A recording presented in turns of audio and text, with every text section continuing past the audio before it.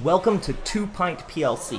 My name is Lawrence Woodruff, and I just completed my 5th year teaching high school science. And my name is Michael Ralph, and I am a graduate of the You Can Teach program at the University of Kansas. Professional discussions should not be limited to business hours. Join our personal yet professional dialogue. So grab a seat, grab a glass, and join us. We will discuss that we might improve. Today we are drinking 1554 from New Belgium. And we are discussing major problems in education. So why are we going to do this in the first place? All right, education. It sucks. It's terrible. We should destroy it and start over. Just burn it to the ground. Yep, absolutely. Homeschooling, we should just all homeschool all of our children always. Or send them to private or parochial schools. Yep. Just as long as the government isn't involved. That is the right answer. Seems like a little bit of a straw man. So we're considering an article by Jack Schneider, America's Not So Broken Education System. And he kind of set up some easily knocked downable premises for most of this argument. I don't know. There are certainly people who argue that we should burn the whole thing down, but I don't know that that's the conversation worth having.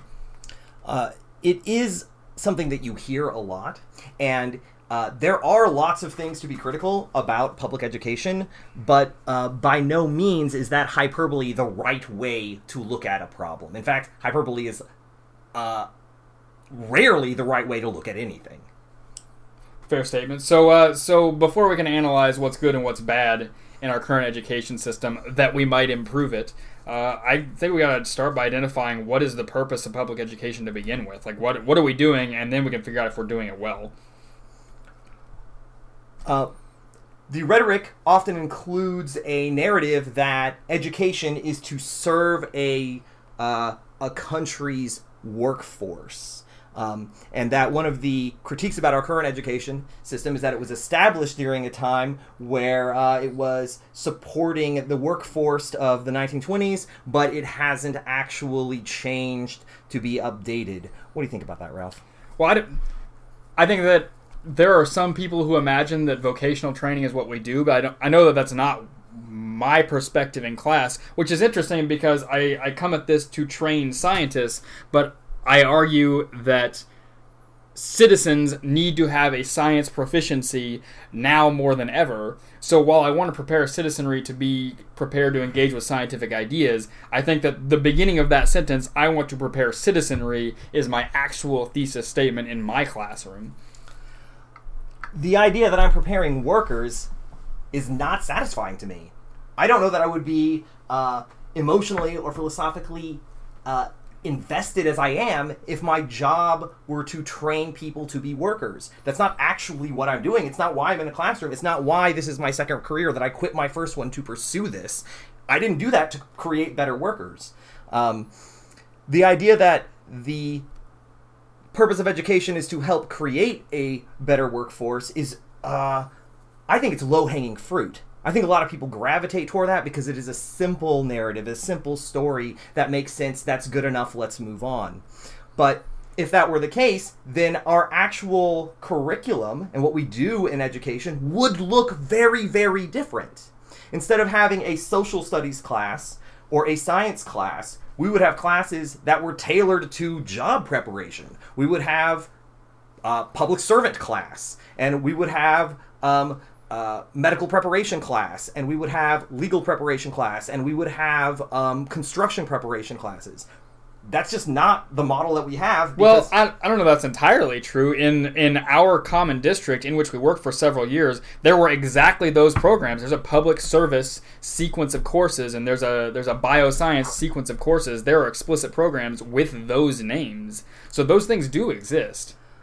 They exist, but they are not why we have public education. Let's look at the development of education into the public education that we have today.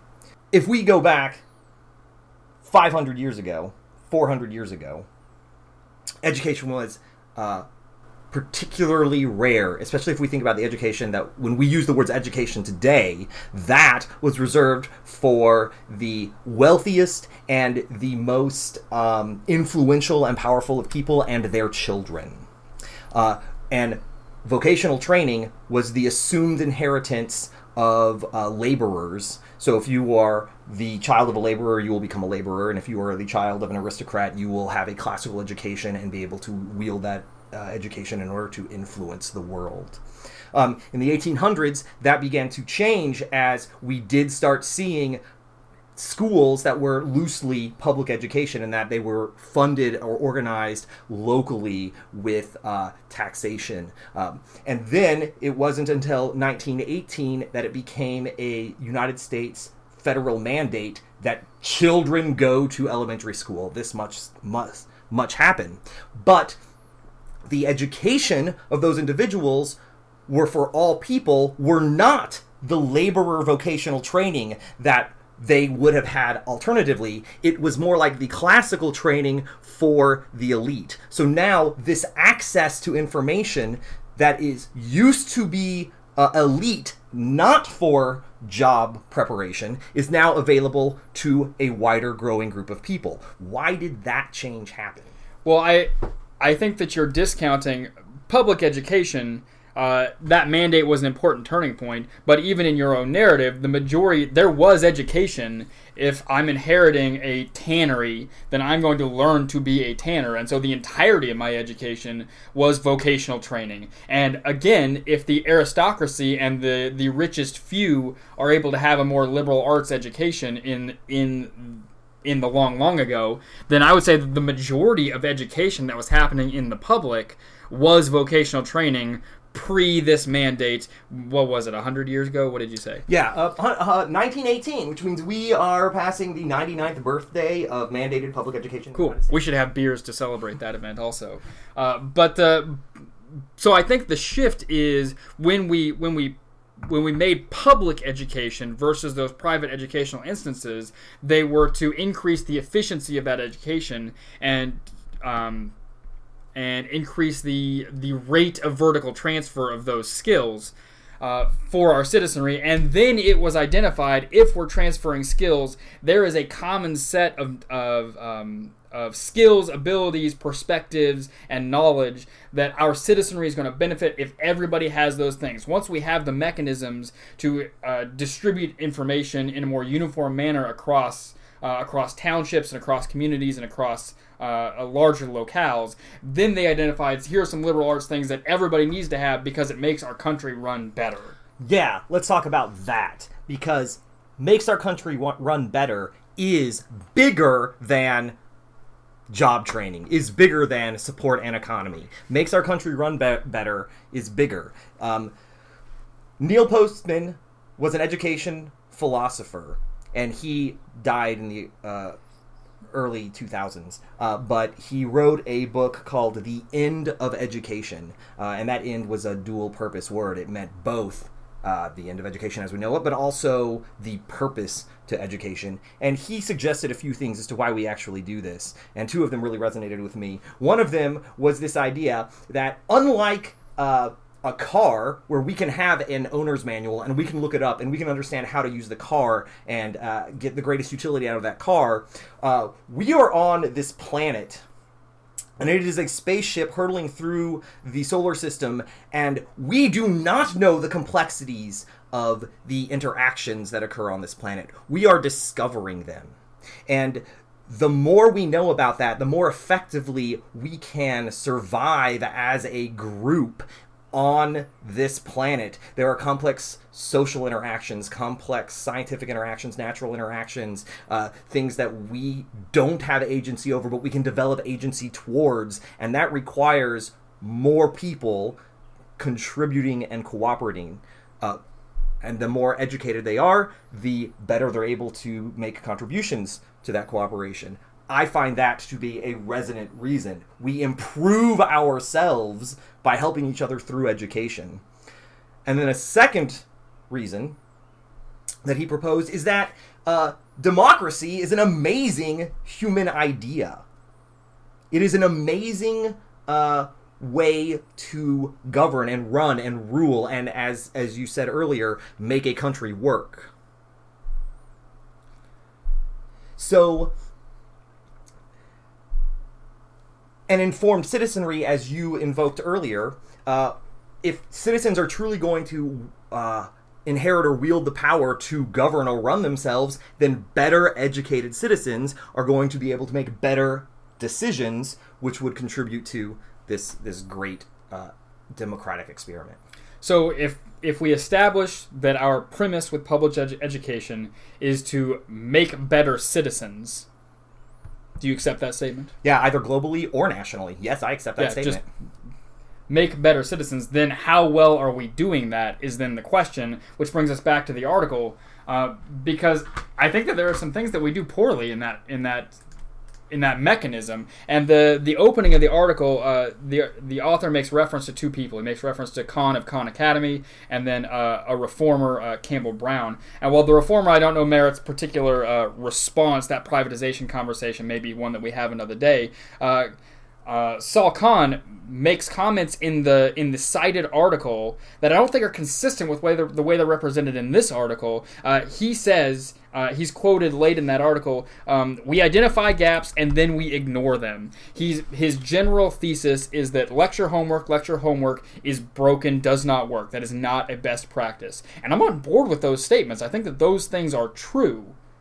So while perhaps not burn it down, I'm conceptually in agreement with the article that we should not tear everything asunder and start from scratch, because revising a draft is better than writing a fresh first draft.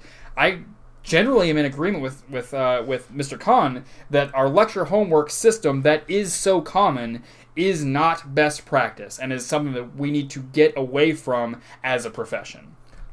I agree. And I believe that is reflected in the education research base as well. So the professional state is that practice is not ideal. Challenge yourself to do something else. And we need to consider that when we compare this profession, a public education teacher, with other professions, public education as we know it is 100 years old, maybe 200 if you give leniencies before the mandate.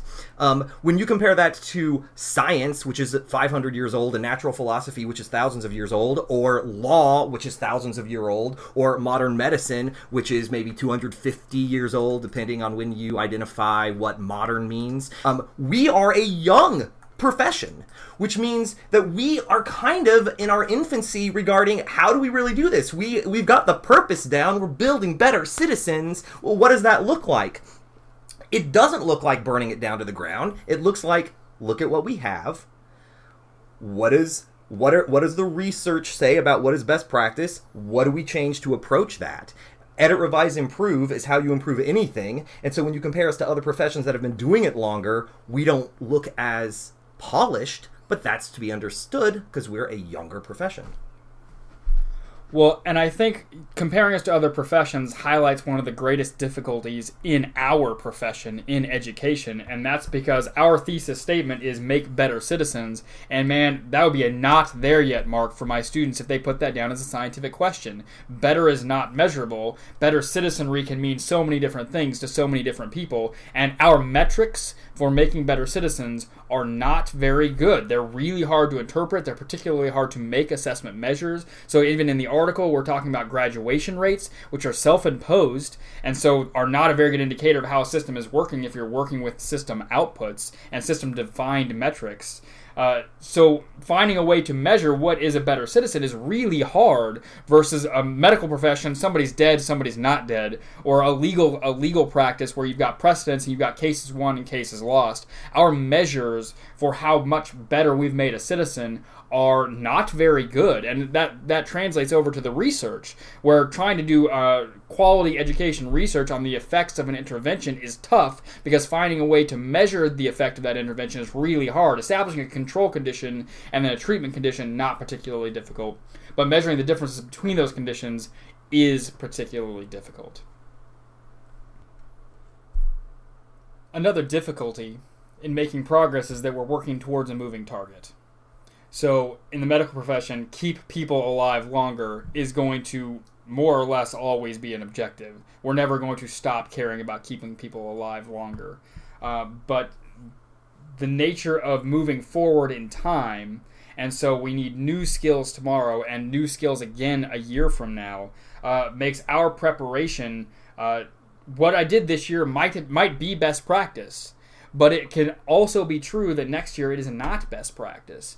And not only that, but our research methodologies are changing. So there's an ongoing revolution in neuroscience and our ability to visualize what's going on in brains, which tells us lots of new things about how thinking happens at a physiological level, which can inform how we affect that thinking as instructors, which can make what we did today the best and also not the best tomorrow. And that moving target makes this profession really satisfying, frankly. It's one of my favorite things about doing what we do is that we are always forced to move forward. Even if I've got the answer today, there's a new answer tomorrow that's responsive to the newest research. And that's a level of complexity that's not present in very many professions. So how do teachers make professional considerations? One, they got to set goals for those students, and they can be inspired for those goals in lots of ways. They can be personal. They can be from professional organizations. They can be influenced by district goals, building goals, administrator goals, department goals. You have goals for your students. And then you need to assess students' development toward those goals. For instance, some goals for me: I want my students to have a robust understanding of science concepts. I want students to be effective communicators. I want students to make choices to enhance their physical and emotional health. That means in the classroom, if I'm making a decision, if I'm considering an action, I want to see progress toward those goals in my students. So how do I know what actions do I need to take? Because I could just make stuff up. I could just do whatever I want in my classroom and say that it's helping me meet my goals. Well, and I think there's an important distinction to make here, because this is one that we've considered with word choice recently, is there are plenty of teachers who want lots of things by their own statements. But if I say that I want my students to read more, but then I monopolize their time to do other things, and then I'm unhappy when they don't read more, I don't actually want that thing. That wasn't a goal for me. I can say that, but we state our priorities to our students with our time. That's where we say, this matters to me. My time and my energy is spent here, so it matters to me. So your want tos are different from your like tos. I would like my students to read more, but if I'm not spending time and energy to promote and incentivize and consider and provide feedback on that thing, then I would like it, but I don't want it. So I would argue that a goal is something that is defined by your time allocations. And your like tos are things that you would like to have true, but are not represented in your time allocations. The distinction is important. I agree that your priorities are spoken by the time investment, but I don't necessarily agree that priorities and goals are interchangeable words. I think it is okay to have a goal that you are not currently making progress toward, and that's in fact an important part of teacher reflection. For instance, I have a goal that students have a robust understanding of the nature of science and how it is done, but I do not provide enough concrete experiences in my classroom right now to actually make progress meaningfully toward that goal. It is a goal. It has not been a priority, and I want to develop it, so I need to shift it to become a priority. So, I think it is okay to have goals, and even if those goals are currently on the back burner, these are professional career goals. Well, because there are priorities. There are priorities, but not every priority is a top priority. Almost all of them are not a top priority. So that's all fine. That's all fine and appropriate. Yeah, I think it is okay for a professional to say, this is a goal, it is not a priority currently, I will keep it in my basket. It's a priority, but it's not the top priority. The distinction is meaningful because we make choices with our time every day. We make choices with our time. When I'm sitting in my room at 3:15 and I've got a student who is casually working on a lab and he's making progress, but I have 7 other things I need to be doing, 6 of which are not in this classroom right now. I have to make a choice. Do I stay here and do I allow him to continue working, or do I tell him to leave so I can go make progress on something else? I have multiple priorities, and I make no apologies for whichever one I choose because they're both priorities. But whichever one is not the one on which I'm choosing to act in this moment. So I think that you can have multiple priorities. You don't have to be making progress on them right now, but all of that is distinct from I would like my students to have higher ACT scores. I am doing nothing to increase their ACT scores. So it is not a priority. It's not on the list. So that is great, because now we're at the question. I have a like. I want this like to become a goal. I would like, how do I do that? How do I start prioritizing this like to make it something that can improve in students? And we are not entirely helpless in this. There is an education research base. There are foundational things that are effective in classrooms. And we can explore what's not in that research base, and we should, but there are... if I want to figure out how to improve ACT scores, I need to read education research about ACT scores. And then I need to try to change what I do in the classroom in order to influence students so that the students are engaged in the behaviors that improve ACT scores. And then I need to provide, relying on my education psychology to encourage them and support them as they do those behaviors so that we can lead to that outcome, which was my initial goal. Yeah. So we're making lots of negative statements here. So let's move to, it is much harder to say something we should do than something we shouldn't do. So if we're going to be doing a podcast about education stuff, we're not going to spend all of our time talking about shouldn'ts. We're going to spend our time talking about shoulds, considering things that ought to happen. Not necessarily doing them, but considering them. So what was your priority this past year? What was your goal? I'll tell you mine first. My goal was engineering, because I was compelled last summer by some meetings that I was in, some of them with retired engineers, and they were talking about the ways that it fits into other disciplines and other content areas, and I believed that I could grow that in my own students. And so that was my priority this year, was to more authentically represent and train them in formalized expert engineering practices. It was true in my biotech, it was true in my honors biology, it was true in AP Bio. All of them. We did those things in ways that hadn't been true before. I had plenty of other priorities, but that was the one that I was explicitly spending time and energy improving. What was yours? One of my personal goals for my students is a wellness goal. Helping them improve their emotional and physical health. And so anytime in a classroom students had questions regarding those two things, I fostered a space where they could discuss it. In fact, I got an email very recently, we're in the middle of the summer, and I got an email from a parent who wrote me and said that my concern for my students' health and well-being was an amazingly positive influence during this last semester because she had to miss a lot of school for her health. And my flexibility and my giving her a place where understanding that was important, that dealing that was important, helped her deal with the stress of missing school. And so that was something that I was very conscious of during the course of this particular school year in ways that I wasn't in prior school years. I think for me, it is really important to maintain a working teacher persona with my students, that when I'm in the classroom, the most important thing is their cognitive and wellness needs. That is so important to me, to maintain that persona, that all other things are secondary. All other things are secondary to their safety and cognitive needs. Their wellness and cognitive needs. Toward that end, I have made decisions about my life to limit my online persona. I am nearly a clean internet individual. There's very little available for me out there, and so when students attempt to engage me, I really gate a lot of information about myself. We share a lot of opinions about how we should project ourselves in the classroom. And while I'm my persona at school, man, there are a lot of students this year who wouldn't believe that I wore a tie 50% of days my first year of teaching because I looked young. I was young. I mean, I was young when I started. I was right out of college. I was a teacher. I got kicked out of the copy room at Christmas my first year because they believed I was a student. Students were not allowed in the copy room. I had to show my ID to have authority to collect my copies.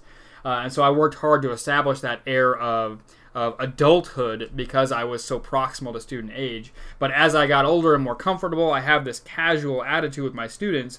But it's casual, but it is very pragmatic because I struggle with that social dynamic and knowing where I would want that to be, and so I just choose to make it not a thing. I attend 0 grad parties. If I'm going to go do student activities, it's going to be a main stage play or an athletic event, somewhere where I cannot have social interactions, but I can show support. And there was one instance in particular this year where there was a student with whom I developed a relationship, and he wanted to have some of that personal interaction, and I was really having a hard time because I recognized that there was value in providing that for him. It provided a safe atmosphere, some support that I wasn't sure that he was getting elsewhere, and I really wanted to be that for him, but didn't know how to reconcile that with my own priorities as a professional, and so really just became somebody to listen while still trying to maintain that distance as an adult in the classroom, because I'm fine with hanging out with students once they've graduated and they're adults and they're people in the world, and I'm fine with that, but in that situation, I want to give him my belt because he needs a belt and he's comfortable asking me for one. And I want to let him talk to me about his relationship problems. And I can be silent. I can do that. And so I was just quiet and let him talk, but wasn't comfortable providing the same level of investment in storytelling in those situations. And I have no earthly idea how well I navigated that situation. I just remember that I was uncomfortable and that I believed that was valuable for him and for his well-being and for his development in that moment. And so I decided to try something. And so what I'm telling you, Woodruff, is I'm proud of you for trying something, and I have no idea whether it's good or bad. That's what I'm telling you. Now we do other stuff. One of the things we're going to do on every show is talk about education topics. While we're both biology teachers, there are lots of education ideas out there. I'm certified in history. That's a thing that I can do. I know that you're considering doing other certifications yourself, but we're going to talk about things that matter to educators specifically. But since we're both biologists, we're going to start with a biology topic. So there is an article, Teaching Genetics Prior to Evolution Improves Evolution Understanding but Not Acceptance. It is peer-reviewed literature. It's from PLOS Biology. What's the short version of what the article says? The article summarizes, well, actually it doesn't summarize, it's quite detailed, describes a study done in the United Kingdom, primarily in southern England and southern Wales, where involving at least 1,700 students, if my numbers are correct, where they were able to influence teachers to either teach evolution before genetics or teach genetics before evolution. So they have a wide sample size, and they were able to have teachers sign on the dotted line and agree to do these certain ways. And then they did 3 different assessments of students' understanding of those topics and acceptance of those topics, specifically acceptance of evolution. They did an assessment at the beginning, before the treatment. They did an assessment after both of them were taught, and they did an assessment 3 to 6 months later to see what are students' attitudes and understandings of these topics before, right after, and then lingering after their experience. So what they found was teaching genetics before evolution leads to a greater amount of understanding, but not necessarily a greater amount of acceptance. And so what that suggests is that the two topics are directly related. I think that's consistent with how you teach it in your classroom and with how I taught it in my classroom. What it boils down to is a fundamental definition of what evolution is and where it comes from, which suggests that it's all they are highly interrelated schemas, is what I would argue. They definitely are interrelated, and I have an undergraduate degree in genetics. So for me, genetics is the foundation from which evolution blossoms. I find it crazy that there were people that tried to describe evolution before genetics, because clearly genetics is a key component of evolution, and I just live in that space, and I love that space. What's interesting is I know a number of people who teach evolution first, because of the argument that evolution is the lens through which we view all of biology. And so this has some authentic implications for curricular sequencing, and I think that those implications go beyond just the biology discipline. So why is it that genetics would contribute to evolution understanding? So I think that generalizes to other disciplines, because this is a concrete example of how establishing understanding in a local schema network can contribute to and scaffold students toward a more robust understanding of a related topic that includes and interconnects with that schema. For instance, in a social studies course, if we're going to talk about the Great Depression and all of the things that happened during the Great Depression, building students toward an understanding of a run on the market or a run on banks or economic response to social situations would help them understand this particular instance and the social implications of that instance. So I think that ultimately at its core, what it's demonstrating is the nested state of some of the subdisciplines that we, myself included, too often consider to be separate silos. That the disciplines that we teach are interconnected, and those interconnections can inform our curricular construction. Another example of that same thing, again in English, Shakespeare is a highly celebrated author, and that is because he was brilliant in how he told stories. He did not strictly write in straight prose. He wrote often in a restricted poetry form to tell his stories, whether it was a play or otherwise. So he told a story in poetry, which means if you are going to have a deep, rich understanding of the linguistic mastery of Shakespeare, you have to enter into that study with a familiarity with poetry. And now for something completely different. Okay, so each episode, we're going to have at least one conversation about a non-answerable, just because we like to argue and we're going to do it.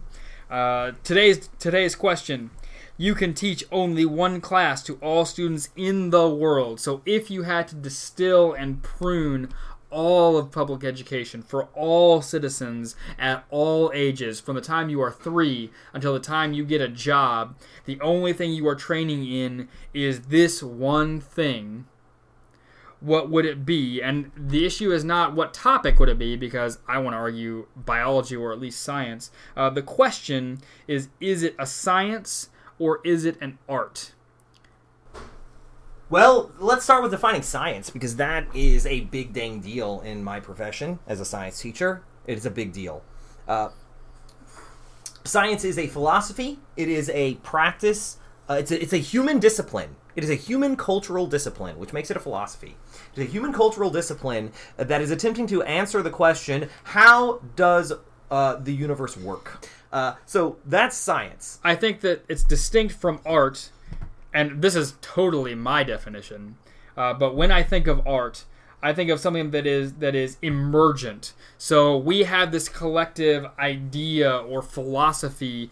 We have a particular set of emotions and techniques, and out of those we put them together and we synthesize and we make something new. The nature of an art is to make something new, whether it be a creation or a technique or a thought to elicit an emotion, but it's something that we make, and then that thing is incorporated into the rest of the practicer's knowledge base, and is then used to synthesize something new again. And so I would define that a science is intrinsically about describing something that is external, versus an art is intrinsically about synthesizing something that is internal to create something new. So I'm describing something that is outside of me in an accurate way to produce predictions, versus I am taking in and creating something new and then recontributing that something new. How do you feel about those two definitions?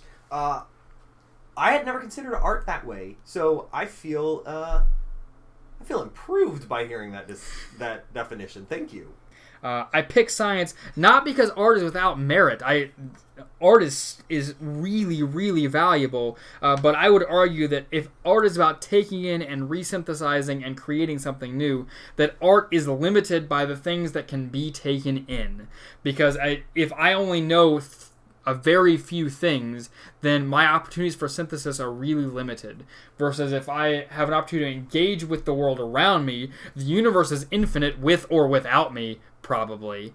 And so my opportunities for description and prediction are only limited by my industriousness and my ingenuity in making measurements and observations and then explaining those things. And so because a science's value, and I would argue ultimately its beauty, is not limited by my own mortal form, that's something that we want to confer to the rest of society, so society can march forward independent of the shackles of humanity. Science is a necessary consequence of art, so you've got to teach art. It's got to be art. We have historically had the need to express ourselves, and we are satisfied when we reach higher levels of expression. Expression is agency. Art is agency. Communication is a tool that came out of the need for expression. So that tool was developed scientifically in order to support the intrinsic need to express. Art results in science. Art is the human condition, that need to express what is external externally. Our desire to improve the resolution of that expression forces us to consider technique, forces us to consider agency, prediction, reality. I didn't like any of that. So what about the beer we've been drinking this whole time? Yeah, 1554. This is a New Belgium brew. It's a black lager, and it is one of my preferences. What I like about 1554 is that it is so clean. None of the tastes are overpowering. And it's kind of for me, it's on the lighter side of my preferences. I don't really like many beers that are lighter than this one or more hoppier than this one. So it kind of sets a boundary for me. I like 1554. Yeah, it's a lager, so it's not a stout. Even though it is a very dark in color, it drinks like a much lighter beer, which is nice. Even though you and I both really enjoy stouts, this one is nice because a stout, I can't drink very many of most stouts in any safe or responsible manner. But a 1554 is better than a typical yellow beer. It's better than the most boring or the most industrialized beers. But it's got enough character to be satisfying and enjoyable while still being drinkable. 1554 to 1554. Yeah. Thank you for joining us. Discuss research and struggle well.